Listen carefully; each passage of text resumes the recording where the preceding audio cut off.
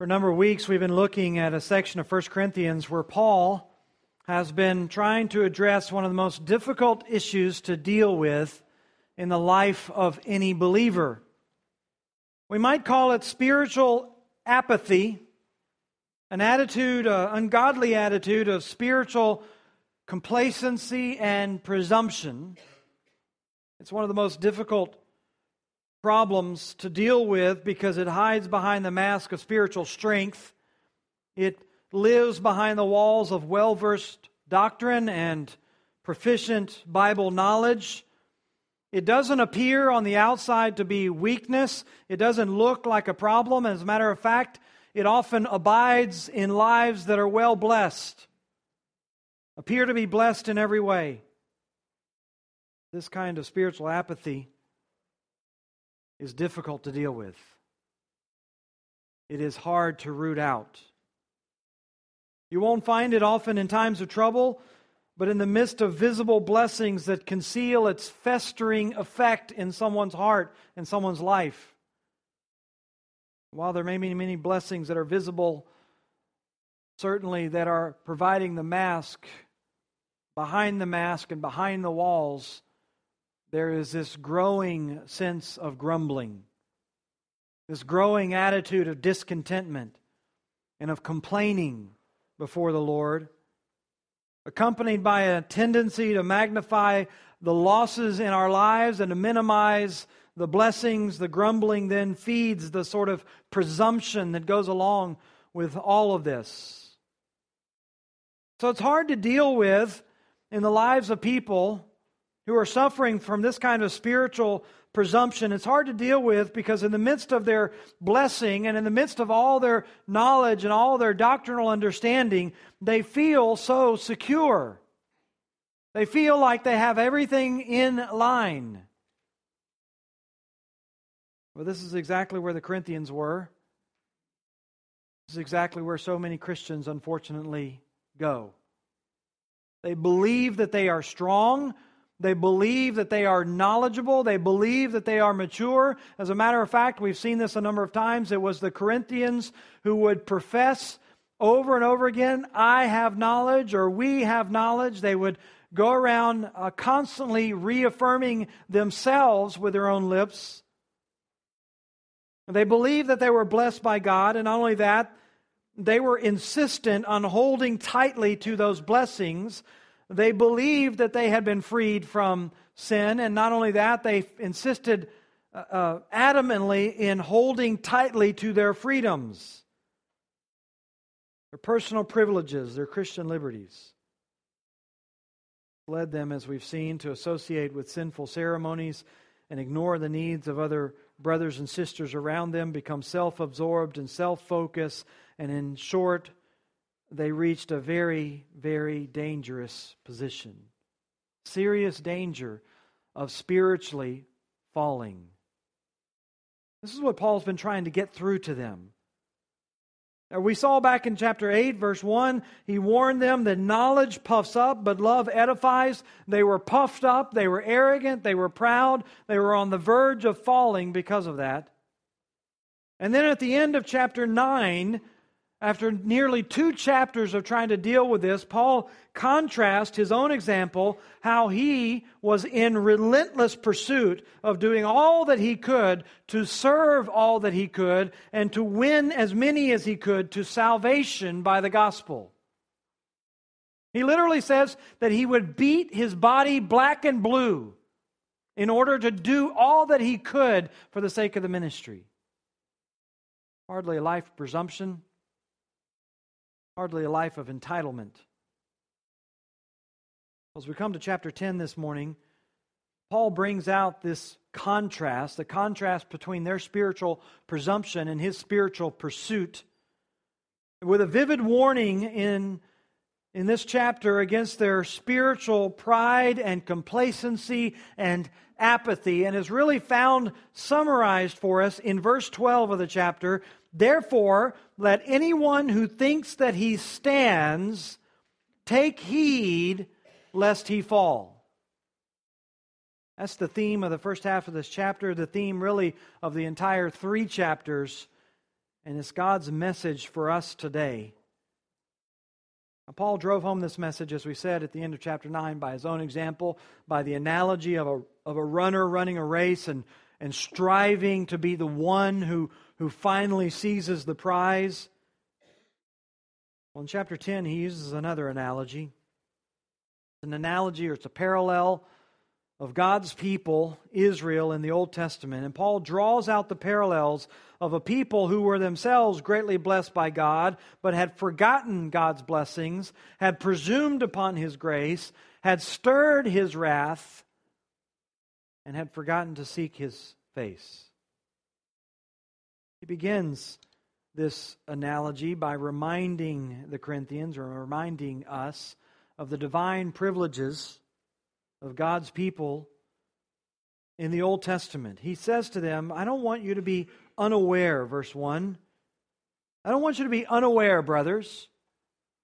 Not that he seriously feared they were unaware of the history.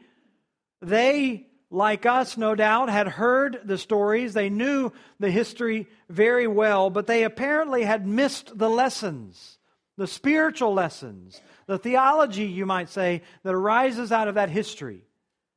And Paul goes on to rehearse some of the salient points of the momentous events of Israel's history. This was a theme that obviously was repeated over and over again, not only throughout the Old Testament, in psalm after psalm, in the message of the prophets over and over again, but even after the closing of the Old Testament canon, you see it repeated again and again and again in Jewish literature.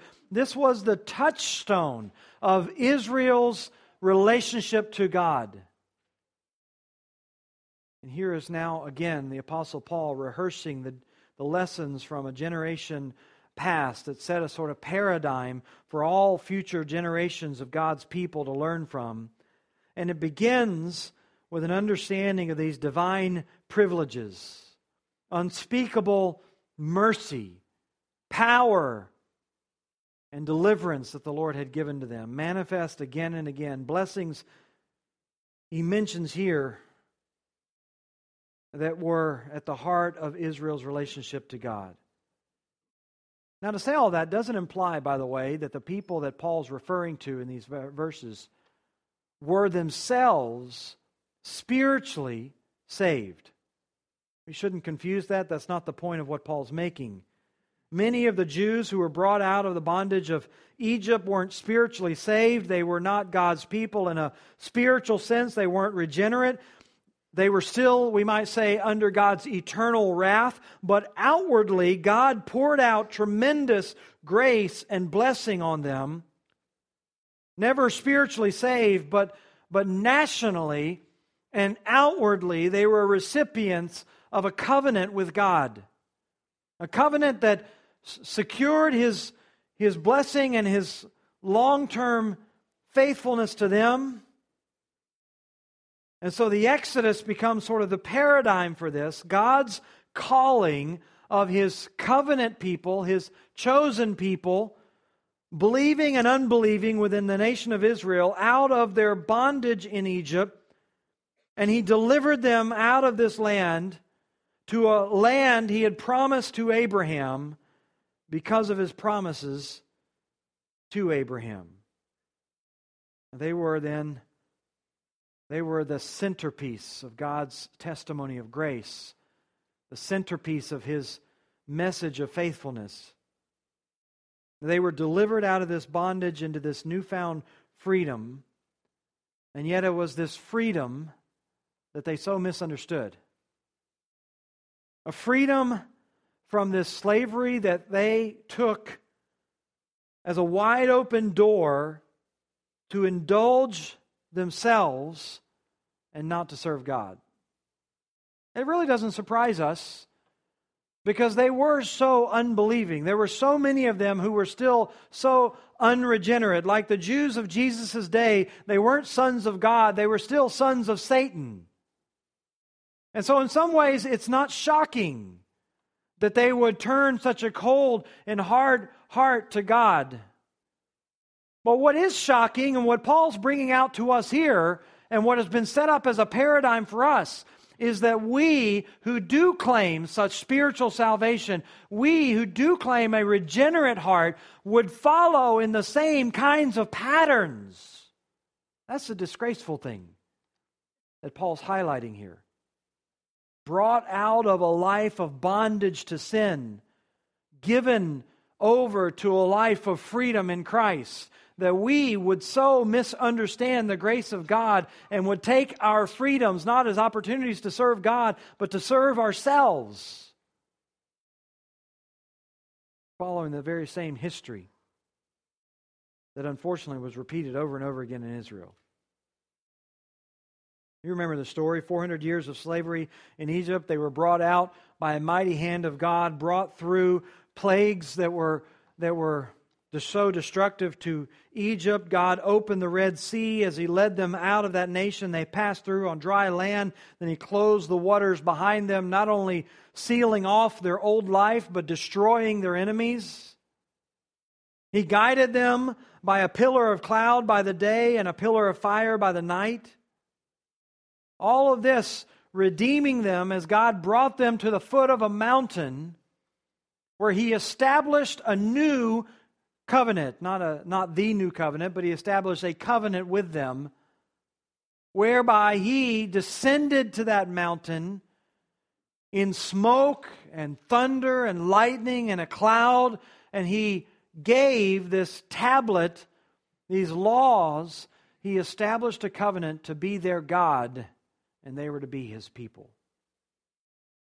Now this is Paul's reference here in verse 1 of 1 Corinthians 10 when he says, "Our fathers were all under the cloud, and all passed through the sea." The cloud that he's referring to there is the cloud of the covenant. And the sea he's referring to, obviously, is the Red Sea. This is the reference to the recipients of such divine grace. They were recipients of a covenant. They were recipients of God's deliverance. The parallels that are there clearly with us. And he draws out the parallel in verse 2 saying, all of them were baptized into Moses in the cloud and in the sea. Not that the crossing of the Red Sea was some giant baptism ceremony. Paul's not using baptism in the sense that they went under the sea and came back up. Certainly is the mode of baptism that's taught in Scripture, but that's not what the point is here. He mentions not only a baptism in the sea, but you'll notice he mentions also a baptism in the cloud. And he's using then the word baptism here in the general sense of being immersed into something. Plunged into something, we might say. They were immersed or they were plunged into Moses. They were identified with Moses, who was the instrument of God and His deliverance for His people. They formerly had been identified as slaves. Now they were identified under the leadership of Moses into the law of Moses. A new identity.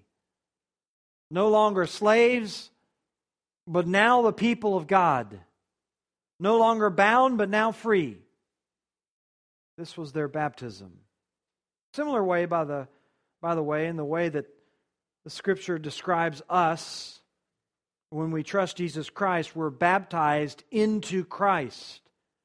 We have a new identity in Christ. We formerly were far off, now we're brought near. We formerly were slaves of sin, now we are found in Christ, freed from sin and from its penalty.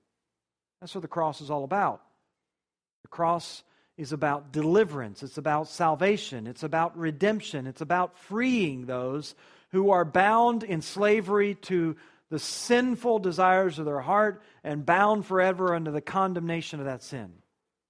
Christ comes and offers a sacrifice on the cross that frees all of those who trust in Him. This is what Jesus meant when He said, you'll know the truth, and the truth will set you free.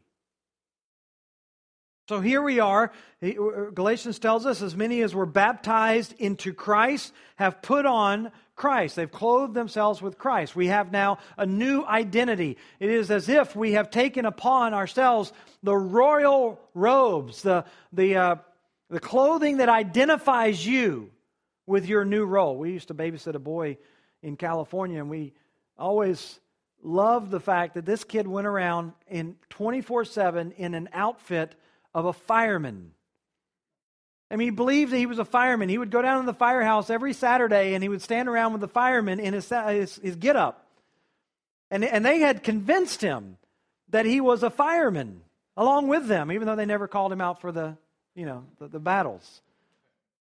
But for him, it was all about the dress. It was all about how he clothed himself. Putting on the garments to him identified him as a fireman. That's what Paul's saying there in Galatians. You put on Christ. You identify now by the kind of garments that you're wearing, like a judge or like someone else in some official gear. This is what identifies you with Christ. You're clothed in Him. This is what Paul says these guys got. They went from the rags of slavery, the ridicule of slavery, to this new identification as the people of God. An amazing transformation, mind-boggling in how rapidly it took place, we should say. Not only that, not only God delivered them and give them a new identity, but He provided for them. Paul speaks of God providing spiritual food and drink. They all ate, he says in verse 3, the same spiritual food, and all drank the same spiritual drink. Paul calls these spiritual because they weren't necessarily the product of nature. He's referring, of course, to the way that God provided manna for them to eat when they were wandering around in the wilderness for 40 years, and water for them to drink. These weren't natural. The children of Israel would go out each day and they would find on the ground like dew these wafers that were known as manna. And there's nothing that they could do that could produce them. And if they took too many of them, they went rotten, except on the Sabbath day. They were to take a double portion and it wouldn't rot on that day. There's nothing natural about these wafers at all. Not only that, which is recorded for us in Exodus 16, but in Exodus 17, God records in the very next chapter how He also provided for them water. They were in the desert and they were thirsty. And God commanded Moses to strike a rock, and out from the rock came waters flowing. Now, while it's not stated explicitly there in Exodus 17, it is certainly implied that this wasn't a one-time occurrence. Just like the manna that was there every morning, we must assume that there was constantly some provision of water, maybe on a periodic basis, maybe on a daily basis. Because they were in the wilderness, how long? For 40 years. And there's no way they could have stored enough water from that one-time event to have survived that long in the middle of the desert, right? And so we assume that this was just the first of several provisions of water that were given to them supernaturally as they wandered throughout the desert those 40 years. We know of another event in Numbers 20, so you have Exodus 17, and then you come to the end of their wilderness wandering in Numbers 20, and once again God provides water from a rock. Like He tells Moses to speak to the rock. Moses disobeys and strikes the rock, and God judges him, but once again He provides for Israel. And then again in Numbers 21, God provides water from an apparently dried up well along the way. And so we just get the message that there were these repeated events where God provided water for them.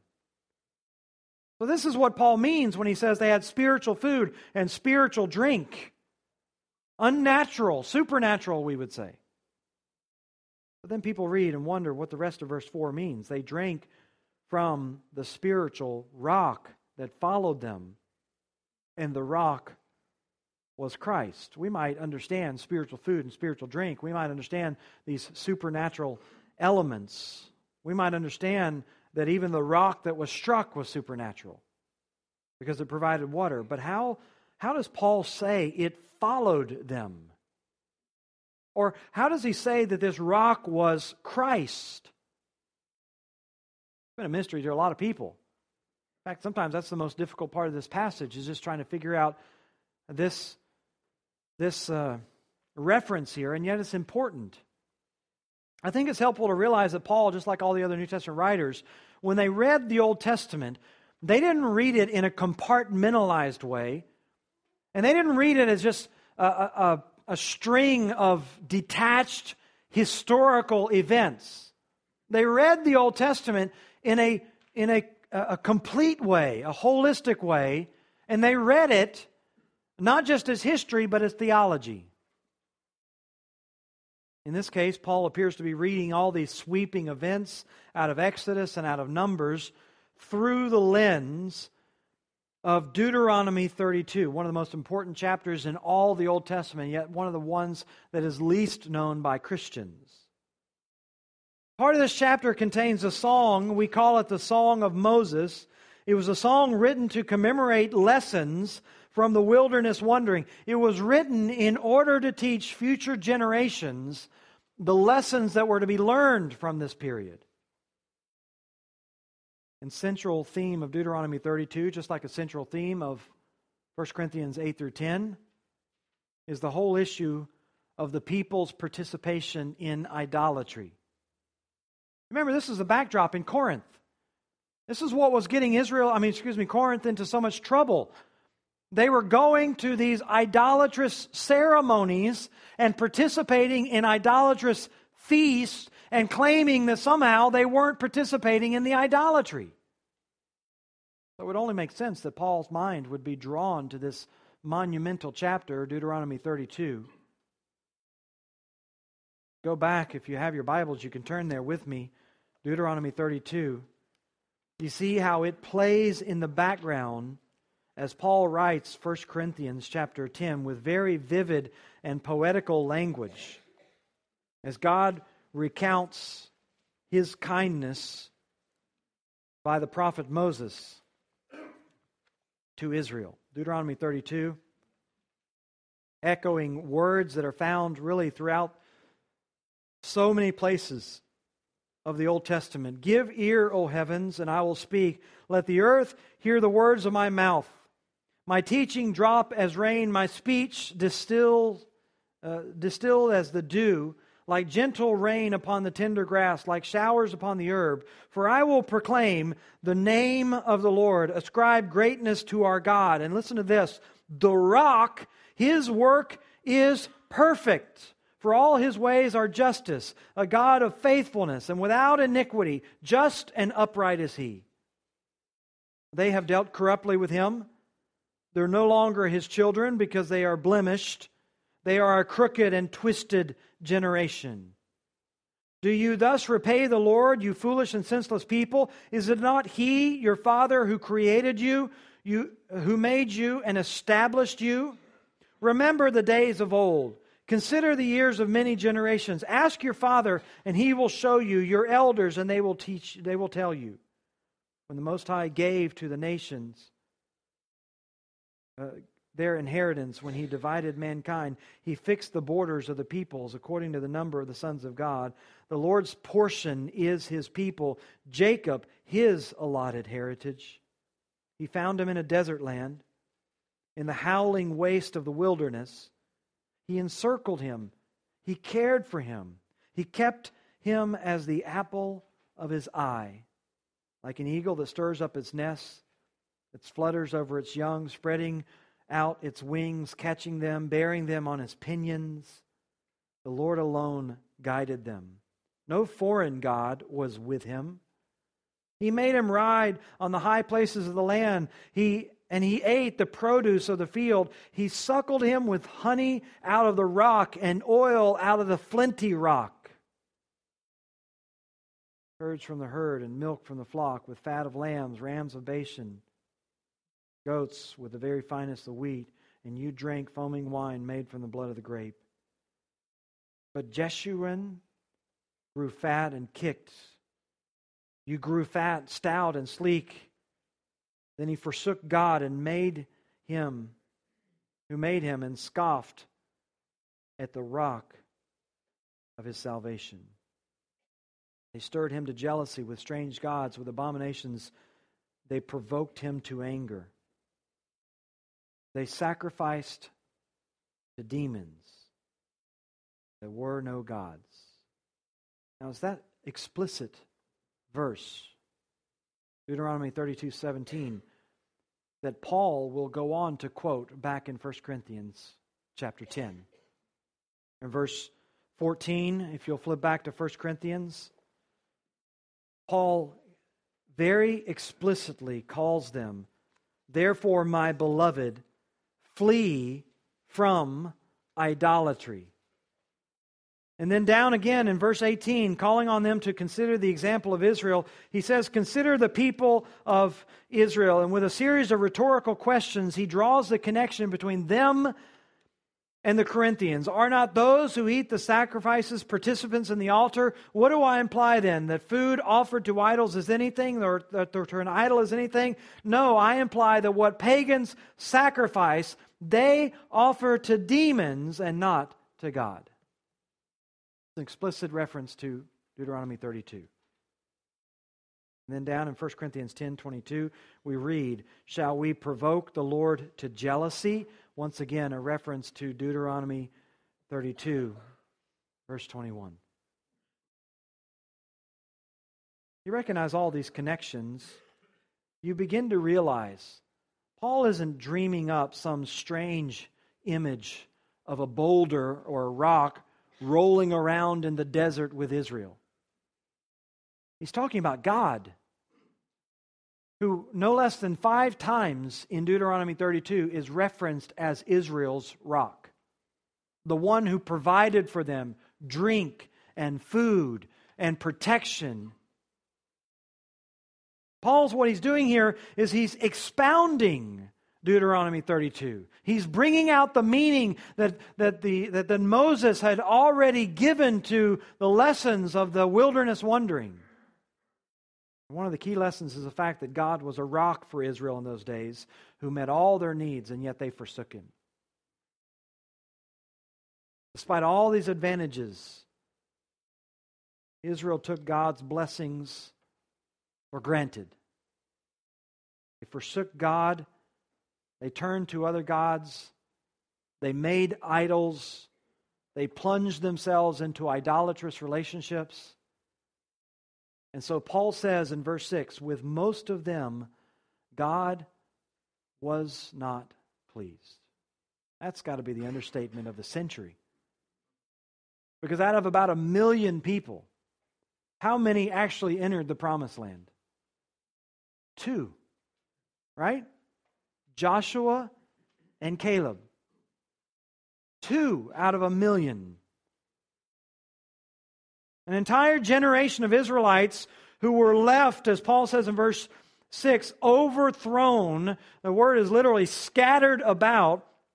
Katastronomy, the word we get our word catastrophe from that. They were literally strewn about, their bodies laying waste throughout the desert as they wandered around. Spread all over the place with their corpses. Some of them dying during that period of time by violent deaths. Some of them dying by plague. Some of them dying just by natural death as God left them to wander. In the end, God bringing His judgment against most of them. Why? Because they all had abused their blessings. They all had misused their privileges. They all, because of their self-centeredness and self-will, had forgotten the grace and mercy that had delivered them to begin with. They had forgotten their life as a slave. They had forgotten their bondage in Egypt. They had forgotten the mercy of God to bring them out. They had forgotten all of those things. And their deliverance actually became an excuse, not for them to serve God, but to serve themselves. So they were overtaken by temptation and sin. They became disqualified. Disqualified for the task that God had for them in the promised land. See, all this flows out of what Paul said at the end of 1 Corinthians 9. Paul says he's beating his body so he doesn't become disqualified. He doesn't want to be in the race and to somehow veer outside the lines. He doesn't want to be one of these people who somehow forget where they started or where they're going. He doesn't want to be somebody who receives all of the privileges that Christ has poured into our lives, someone who has forgotten all the mercy and all the kindness and all the grace. He doesn't want to be somebody who forgot that somewhere along the way they were a slave to their sins, so that they now turn around having forgotten that and pursue the very same things that once they were enslaved to. He doesn't want to be one of those people who thinks that somehow God has released them from bondage so that they can serve themselves. This is his warning to them, that they wouldn't be somehow vessels of dishonor, unfit for God's use, as Paul tells Timothy in 2 Timothy 2, who no longer flee youthful desires, instead who pursue righteousness, faith, love, and peace with one another. These people didn't do it so their bodies scattered like potsherds of a broken vessel throughout the sands of the desert. They were discarded. God raised up another group of people. That leads Paul to go even deeper as he outlines for us in verse 6 some of the ungodly presumptions of these people. The ungodly presumptions.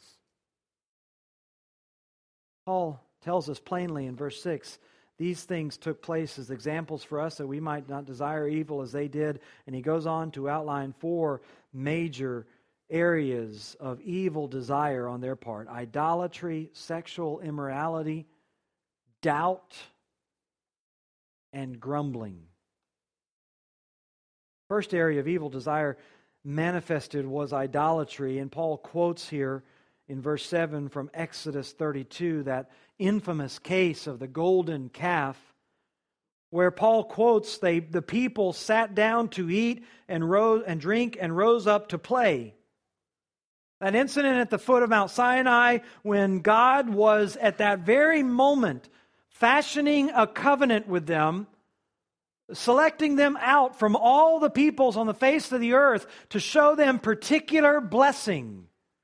And at that very moment of the most amazing grace that had been shown to any nation and any people up to that point, you remember the story. While Moses is up on the mountain, they are down impatiently at the foot, because of his delayed return, begging Aaron, who was not difficult to persuade, to fashion for them a golden calf. And they set up this golden calf, and they refer to it as the Lord, Yahweh, who brought you up out of the land of Egypt. Aaron built the calf and an altar, and he declared, Exodus 32 tells us, a feast to the Lord. And this is where we read that the people sat down to eat and drink and rose up to play. It's interesting, because that's all very similar language to what had been given in Exodus 24 just a few days earlier, when God established a covenant ceremony to be participated in with Him. A ceremony that Israel was to commemorate because of their allegiance to God and His kindness to them. Somehow they thought that they could worship the true God, use some of the elements that He had even prescribed, but then incorporate whatever else they wanted to, even pagan idols, and it all be acceptable. The image they created, of course, was idolatrous. The feast that they took place in was evil. And Paul drives home directly to the Corinthians who were wanting to worship the true God while still holding on to their sinful feasts and indulgences. How God would never accept this. These Corinthians, they thought that they too could preserve their relationship to God while exercising freedom in all these other areas, eating and drinking at pagan temples. Connection's clear. But this is what happens to believers all the time. That's why those events of the Exodus are repeated over and over and over again for you and I. Paul says here in verse 6, they were written down as an example for us. That there is a pathway where you establish some competing idol in your heart with God. And you convince yourself that you can serve both. Jesus, of course, warned you cannot worship God and mammon. You cannot worship God and wealth. Paul outlines in Colossians 3 that idolatry is one and the same with greed. He says in Ephesians 5 that covetousness is idolatry. And yet, while we may not be drawn to pieces of wood or pieces of metal, and we don't find ourselves bowing down to those, people make gods all the time that compete in their hearts with the true God, gods of success, gods of social standing, gods of prestige before men, gods of their own time, gods of their own family, gods of their own rules and regulations, gods of success and recognition, pleasure and recreation, gods of wealth, gods that stand in their heart against the true God. And they convince themselves that they can serve both, that they can feast at the table of these idols. The Bible's crystal clear. God doesn't look kindly on those who forget He alone is to be worshipped, who forget their slavery, give in to their evil cravings, forget the lessons of history. It's the second major area of sin that Paul deals with in verse 8. He says we must not indulge in sexual immorality, as some of them did. 23,000 fell in a single day. Paul now records an incident out of Numbers.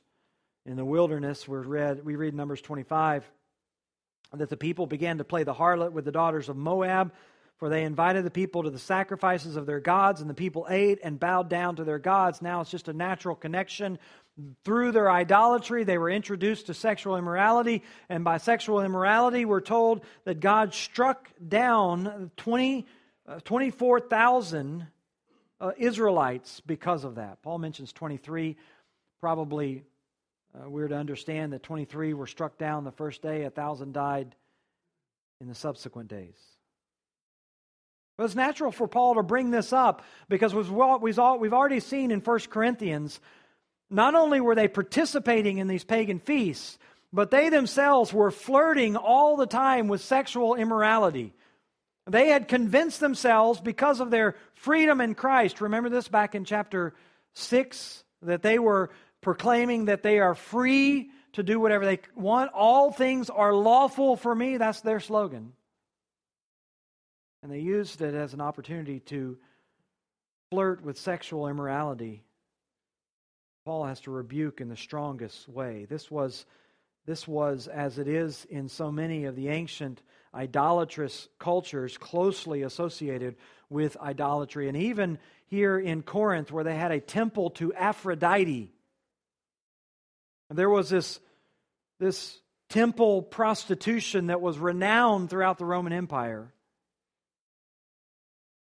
So no doubt as they went to all these social occasions that were associated with pagan idolatry and pagan feasts, and they would go to weddings in their culture, and they would go to celebrations in their culture, and they would go to all kinds of ceremonies in their culture, even funerals in their culture, and there was involved in nearly every one of these some idolatrous religious element, just like there is in our culture, a religious element in all of these ceremonies. But in this, it was idolatry, and the idolatry was often associated with immorality. Ceremonies, weddings, festivals. And the Corinthians had become desensitized to it all, proclaiming their theological knowledge, claiming their spiritual blessings, justifying all of their actions, believing that they could do all this without forsaking God. Paul reminds them of how swiftly God acted against a past generation that was lulled into that kind of deception. There's a third major sin Corinthians were in danger of, and that is doubting God. This is really what's behind what Paul says in verse 9, the testing of God. We're not to put Christ to the test as some of them did and were destroyed by serpents. That's Paul's interpretation, you might say, Paul's application of what we read in Numbers 21. The people spoke against God and against Moses. Why have you brought us up out of Egypt to die in the wilderness? For there's no food or water, and we loathe this worthless food. And the Lord sent fiery serpents among them, and they bit the people, so that many of the people of Israel died. This is their test. Their test was to doubt God and His goodness and His plan and His faithfulness. And they grumbled against God because while God was providing for them, He wasn't providing for them the way they wanted to. And so they began to question Moses and question God. They wanted more variety, more spice to their life. Not recognizing God had already been gracious to feed them and provide for them.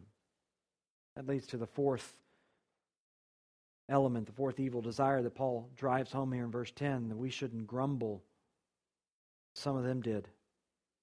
They were destroyed by the destroyer. Again, number 16, after Korah and Dathan and Abiram and their fellow rebels were destroyed, the congregation of the sons of men grumbled against Moses and Aaron, saying, "You are the ones who've caused the death of God's people." Here they are now, they're suffering the consequences of their own waywardness. And yet it is those who are faithful to God that they blame. Murmuring, directed to Moses, but really at the heart of it was murmuring against God. Challenging His wisdom, challenging His right to judge in this way. And the destroyer, that's what Paul calls him here, killed 14,000, almost 15,000 people because of that. All of this comes in the life of people who thought that they were under God's grace. They thought they were under a covenant. They thought that somehow they were secure. And yet they weren't. Behind all the outward blessings, behind whatever they might have thrown up as their walls of defense, there was a festering unbelief, a festering apathy. It was certainly there in the camp of Israelites. Paul says it's here in the hearts of the Corinthians. They're in the heart of a lot of believers. And they hide behind their knowledge, they hide behind their theology, they hide behind their blessings, and yet there is this withering presumption, this grumbling against God, this craving things other than Him, ripping their spiritual life apart. And that leads Paul to the final compelling parallel with Israel. He says these things happened to them as examples. But they were written down for our instruction, on whom the end of the ages come. They're written down as a warning. God gave them, but He intended them for us. The end of the ages, by the way, is just a reference to the Messianic times, the times from the first return of Christ, first coming of Christ to the second coming of Christ.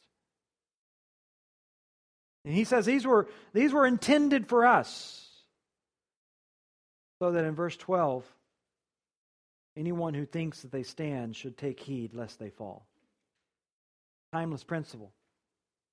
Pride goes before destruction, and a haughty spirit before stumbling. It's time for God's people to remember where they came from. It's time for God's people to remember they've been bought with a price. It's time to remember that they were slaves, and the freedom that God has given to them is not a freedom to indulge their own lusts, to serve their own selves. God, if He has saved you today, He has brought you out of a life of sin so that you can serve Him, so that you can worship Him. And maybe you're one of those ones who have felt secure in all your knowledge, and you have allowed there to fester in your own heart this growing grumbling against God, this growing presumption of His grace, this growing insensitivity to sin. Perhaps you're one of the ones who are no longer taking heed. Paul's warning comes to you. Don't let the carelessness go unchecked. Don't let the openness to temptation, the flirtation with it. Don't let the decreasing resistance to sin in your life go unchecked. Don't let the desire for God diminish. Beat your body. Bring it into submission. Lest after you've preached to others, you yourself might be disqualified. Let's stand together as we're dismissed with a word of prayer. Just a word to you, if you're here this morning, you hear about Christians who are going wayward, and you know that's not your problem because you were never found in Christ. You have never come to Him. Our challenge to you this morning is that you wouldn't remain in a life of bondage to sin. Christ can set you free. He can save you. He can give you new life. He can make you a vessel fit for His use. When we pray in a moment, I want to encourage you that if you don't know Christ this morning, that you would come to me, come to one of our elders, any of our teachers, anybody in this church, really. We would love an opportunity to share with you how you can know Christ. You can have your sins forgiven. How you can have eternity secured by His gift. Go to the Lord in prayer. Father, we're grateful this morning for the Word of God, the sobering reminder, the dangers that we face all the time. And Lord, forgive us if we have let our hearts grow dull. We've failed to be vigilant. Forgive us, Lord, if we've forgotten either the race that we're in or the slavery that we've come from. If we've looked at our freedom as an opportunity to serve ourselves and not You, our blessings as something to be worshipped rather than the giver. Father, these are all temptations, but all temptations that You can, by Your Spirit, bring us through. We pray, Lord, that You would do that. That You'd help us to take heed today. Help us to examine ourselves. Keep us from falling. We pray in Christ's name.